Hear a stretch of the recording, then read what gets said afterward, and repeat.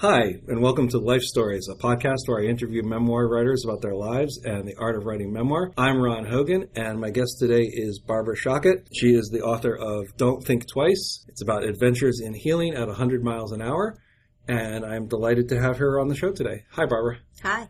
Let's talk about the initial setup of how everything happens here. Basically, sounds like in those opening chapters, your life just completely falls apart in the space of a few quick months. Well, first I went to work at Paramount Pictures like I always do, or always did. I got called into the big office, and they said that they loved my work, which is always a sign that you're in trouble, but they were merging with DreamWorks, and they were bringing in another writer to take my place, and I needed to be gone within 2 weeks. So I went back to my office, and I burst into tears. You know, I was 49 at the time, and trying to find a writing job in Los Angeles is really tough. So I loved my job, and all of a sudden it was gone. Then a week later, my girlfriend of 6 years ran off with her hairdresser. So a relationship ended very quickly, right after I lost my job. And then about, I think it was 3 or 4 months, I can't remember exactly, my mom calls one Friday afternoon and said that she had pancreatic cancer, and she died the following Monday. That was the final blow. What was it that you turned to sort of dig yourself up out of that hole? Well, I tried a lot of different things, and friends were freaking out because, a lot happened to me, and I was very depressed. I kind of lost all the people that I knew myself to be. I used to be a writer, an employed writer, and then I was somebody's lover, and I had a mom. And now I was an adult orphan because my father had died many years before that. So I was somebody else, and I didn't even know who I was when I looked in the mirror. So people were freaked out, and they were leaving crystals in my mailbox, and they were giving me massages and trying to coax me out of the house. And finally, I just thought, I got to do something crazy. Anyway, in the meantime, right after my mom died, I turned 50 less than a month after burying her. So my sisters decided that they wanted to celebrate my birthday, and I did not want to celebrate anything, but they whisked me off to Las Vegas. And while I was there, I was up in my hotel room, and I'm looking down off of my balcony, which I felt like jumping off of. I'm looking down at this massive traffic jam on the Strip, and I see in the distance a single headlight weaving past everyone. And I thought, wow, that's how I'll get over this mess. That's how I'll rebalance my life or die trying. That was really the impetus of how motorcycles got into my head. And then, of course, it turns out that it's not just as easy as getting a motorcycle. Well, first of all, you got to get a license. So when I got back to Los Angeles, I took a 3-day motorcycle course. That kind of prepares you for nothing, except for how easily it is to be killed. They really browbeat that into you, and where you're supposed to occupy a space on the highway so that you'll be seen and that nobody's going to see you anyway. They really scare you. But you are then able to go get a license, and once you have a license, you can buy a bike. And so what I did is I bought a used Honda Rebel, which is a little 250 motorcycle, and it's like one step up from a Vespa. And I drove it all around Los Angeles, put about 100 miles on it, and got unbelievably bored because I needed more power. I went on the freeway, and I was getting blown around because it was just too small. I then had the mechanics of riding a bike down, but I needed more power and speed, so I started looking on eBay for a bike. And where did you find it, the one that you ended up getting? I found it in Buffalo, New York. I was looking locally at first, but, you start looking elsewhere, and I saw this beautiful bike with a teal tank and maroon pinstriping, and it was a Harley Sportster, which certainly would have the power I wanted. It was a little bit more power than I wanted. I was looking for a smaller engine, but this is the bike I fell in love with. And it was on sale for, I forgot how much it was. I called up the person. I emailed the person. It was being sold by 2 guys named Dave. I later in the book will differentiate these 2 Daves by calling one Rolling Stone Dave because he always wore a Rolling Stone t-shirt, and the other one Shaggy Blonde Dave because he looked like a golden retriever. I got a buy it now price. I made a virtual deal, and I just flew to New York and was ready to ride it home. But when I got there, to be honest, they wouldn't sell me the bike because they realized how inexperienced I was and what I was going to do. And they wouldn't sell it to me. So they kept me there for 3 days and taught me how to ride it. And that was like one of the first examples of something that you found out a lot on your journey as you drove the bike, or you rode the bike back from Buffalo to L.A., and which is the basis of the memoir. Right. One of the things that you found out from the Daves is there really is this kind of like solidarity and community. Bikers, particularly the Harley owners, as the Daves were and you were now. Mm-hmm. I was a hog. Yeah, that they were really looking out for each other. And they, in order to let you become a hog, they had to look out for you, too. Exactly. And there was an incident on the road, actually, when I pulled over because my knees were just melting down. This wasn't too long after I was on the road. I can't remember when it was. It's in the book somewhere. But anyway, I pulled over to just stretch. And in a couple of seconds, I realized I wasn't alone. All these Harleys pulled over, too. A big group of them. And I was a little freaked out. They just pulled over to see if I was okay, which is really kind of cool. I mean, I was standing among a bunch of pretty rough-looking people, but all they meant to do was to see if I was all right. It was sweet, actually. That incident kind of highlights something that happens a lot in the book, which is that, I mean, like I said, there's a lot of people who were who were very open, very friendly, who were willing to look out for you on the basis of nothing else that you were a hog, that you were riding a cycle. And a woman. A woman. They really got off on the fact that I was a woman on a motorcycle. Every time I took off my helmet, somebody wanted to talk to me. What becomes really clear, as you're going through the story, is that you weren't really ready for that. No.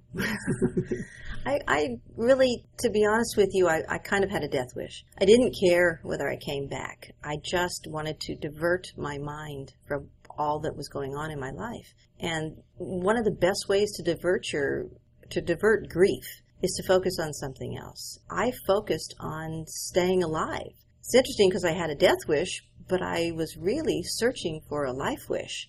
I mean, the great thing about this trip was all I had to think about was staying upright and getting to the next town that I was going to stop, and looking at every nook and cranny in the road, making sure that I didn't hit something.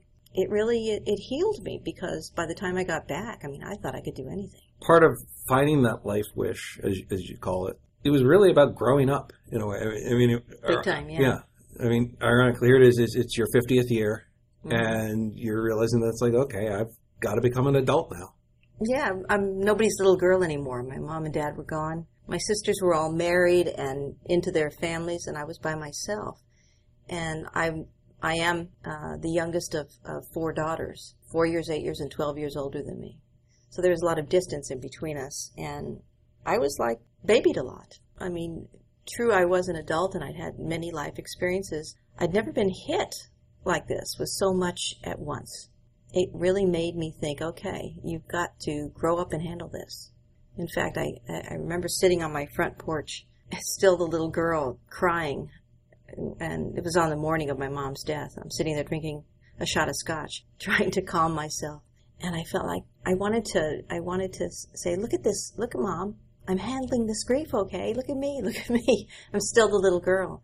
I grew up on that bike. Mm-hmm. I basically grew up on that bike. I had to think fast a lot of times. I had to handle things myself. And I was completely alone because I didn't tell my sisters, or really anybody except for my niece and a couple of friends, that I was doing this. One of the things that was interesting to me in terms of the writing of this, as you just write about being out on your own, you mentioned this a little bit at the very beginning, and then there's a scene in the middle of the story. I mean, there's basically a point at which, I mean, you start out driving from, you start out riding from Buffalo. You're taking pictures all the way. And then at some point... Couple of pictures. Not too many. I erased them all, though. Yeah, exactly. That's what I was getting to, is that, you erased all your pictures. And at the beginning of the book, you mentioned how it's like, you also like burned all your notes and stuff. Everything. Well, I didn't really have many notes. I just was kind of writing to myself. I had no idea that I was going to write a book. So when the time comes, like, not quite 10 years later, I guess. Mm-hmm. And literally all you have to rely on is your memories. Yes. You mentioned how you actually went out and sort of like redid the route. 2 or 3 times by car. I have since done, not the exact same route, but I've since gone across from New York to California again, just recently, on something called the Sister Centennial Ride. But I did that with a group of people. But I did go by myself again across the country stopping at all the places that I went to and just remembering. Then I took notes. Yeah. Didn't take any pictures because it seemed, well, I actually did take some pictures, but it didn't seem right to put them in the book because it's not when I took the trip. And those memories were still pretty solid in your, I mean, you know, it was a transformative journey for you.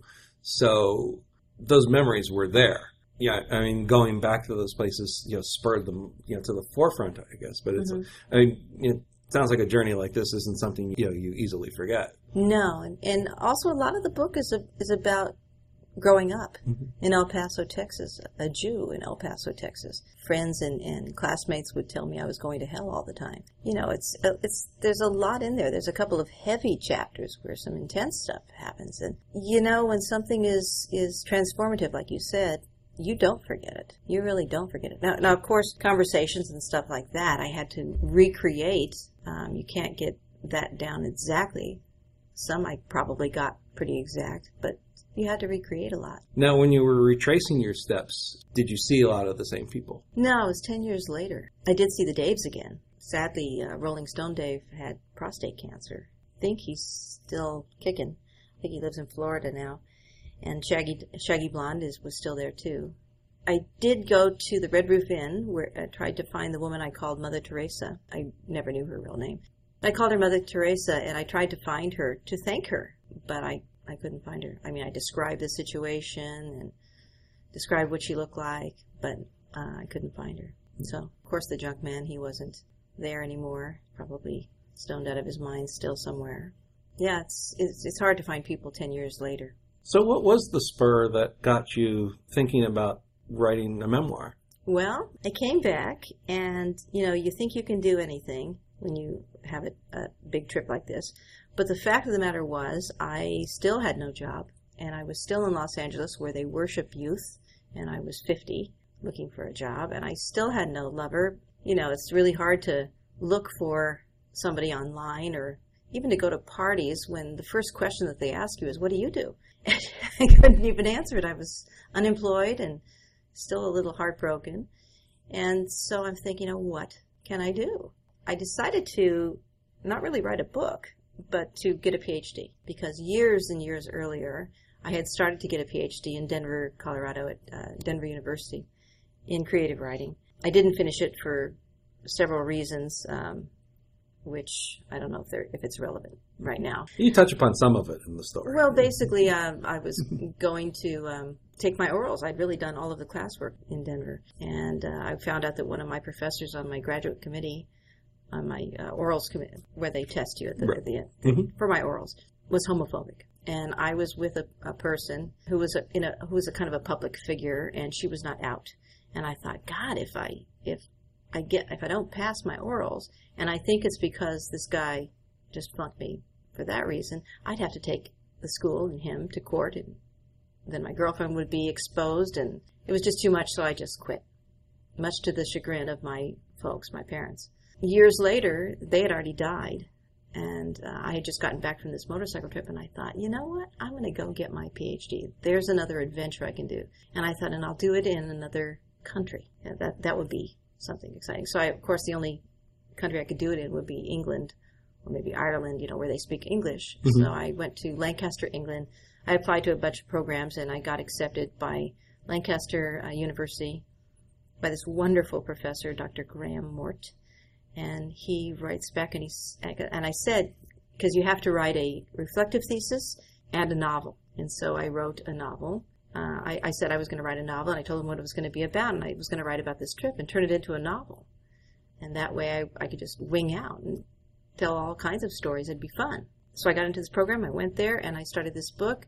I wrote it as a novel, and I wrote the reflective thesis. I got my PhD. And then I finally got an agent for the novel, and we were marketing it around, and two editors said, you know, this sounds like a true story. Is it true? And I said, well, yeah, it's based on fact. And they said, well, can you rewrite it as a memoir? And I had to take out a lot of really fun stuff that I had made up, but that's how it became a memoir instead of a novel. It's just, I was sort of fascinated by that process when you're writing it, when you're taking like a real life experience like that, and first you're transmuting it into fiction. and adding all these things. And then somebody comes along and says, there's a real life story in there. Maybe you should tell that. Tell the truth. Tell the truth. That whole process of sort of like going in and as you say, like taking out a bunch of stuff. Oh, good stuff. Yeah. Really good stuff. It was hard. But also, in a sense, taking out all the sort of, maybe shields isn't quite the right word, but all of these, buffers that sort of like... So it didn't hurt anybody's feelings, like my sisters? or even your own. Right, it's true. I mean, I figured as a novel, I could bash myself easily, and it's a character, and nobody would... I mean, they might think it was me, but it's not me, because her name was Edie Rosokin. That was the name of the character. And, which is a Russian name I found, which means, at the fork in a river, because that's how I felt my life had gone to. But anyway, yeah, it's true. I had to send this book to everybody that was really in it to make sure that they were okay with what I said. I had to send it to my sisters. A couple of them, wanted this word changed and that word changed, and can you not make this sound so bad? And I didn't really sound that way, was I? That mean? And, that kind of thing. And I did all of the changes for them. But in a novel, of course, I could always tell my sisters, it's not you, it's a character. And was there anything, once you started reshaping it as a memoir, anything that you decided to confront that you hadn't confronted when it was a novel? I think you're probably talking about what happened in college, but maybe I did not. I wasn't. Sure, I didn't know if that was in the novel or not. But that was in the novel. Okay, that was in the novel. Was it in the novel? God, I'm. It was so long ago. I think it was in the novel. It may not have been exactly the same. Yeah, we actually touched upon this a little bit earlier in the conversation when you were talking about growing up Jewish in Texas, and there's some. We'll probably end up saving a lot of this for the readers to discover, but there's some very traumatic stuff in here. Right. My college, unbeknownst to me, was right in the heart of Ku Klux Klan territory, the Ozarks. It was in Columbia, Missouri, and there were Klansmen. In fact, in Missouri, there is a billboard that is donated or adopted by the Klansmen, and the ACLU represented the Klansmen for their right to do that, which is astonishing to me. But God bless America. Yes, I experienced some intense anti-Semitism, which you can read about in the book. Now, in your life, as you say, you've done this trip a couple of times, by car and by cycle. You went back, you got your PhD, you're living in New York now. So, how better are things now then? If the point was that... Do I have a death wish anymore? Well, there you go. Yeah, how's your life wish coming? Or let's frame it positively. How's your life wish coming? Well, I got a book published by Putnam. That's a biggie. So that was something. But to be honest with you, I still have not gotten back on the wagon of relationships. I've tried, but I was just so shaken. I think when a lot happens to you at once, and having my lover leave me a week afterwards, I was just thrown off balance. You really start to fear that kind of pain again.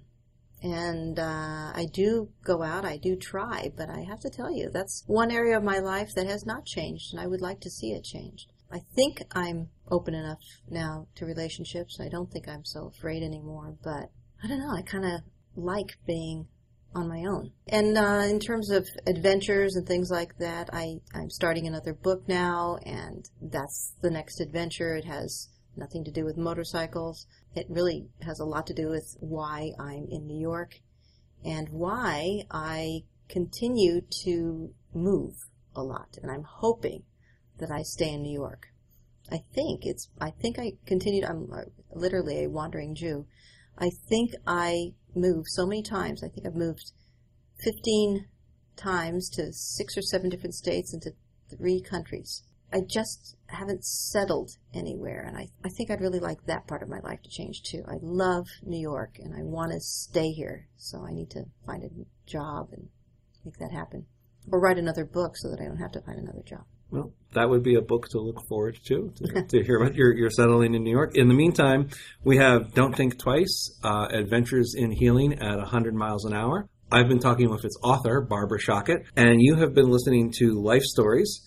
If you've enjoyed the podcast, please head over to iTunes where you can rate and review it, give it a bunch of stars, say nice things about it. And that just makes it easier for other people to find it and listen to it as well. And if you subscribe to the podcast through iTunes, you'll also be alerted whenever new episodes go online. I'm Ron Hogan. Thanks for joining me today, and I'll look forward to sharing another interview with you again soon. Take care.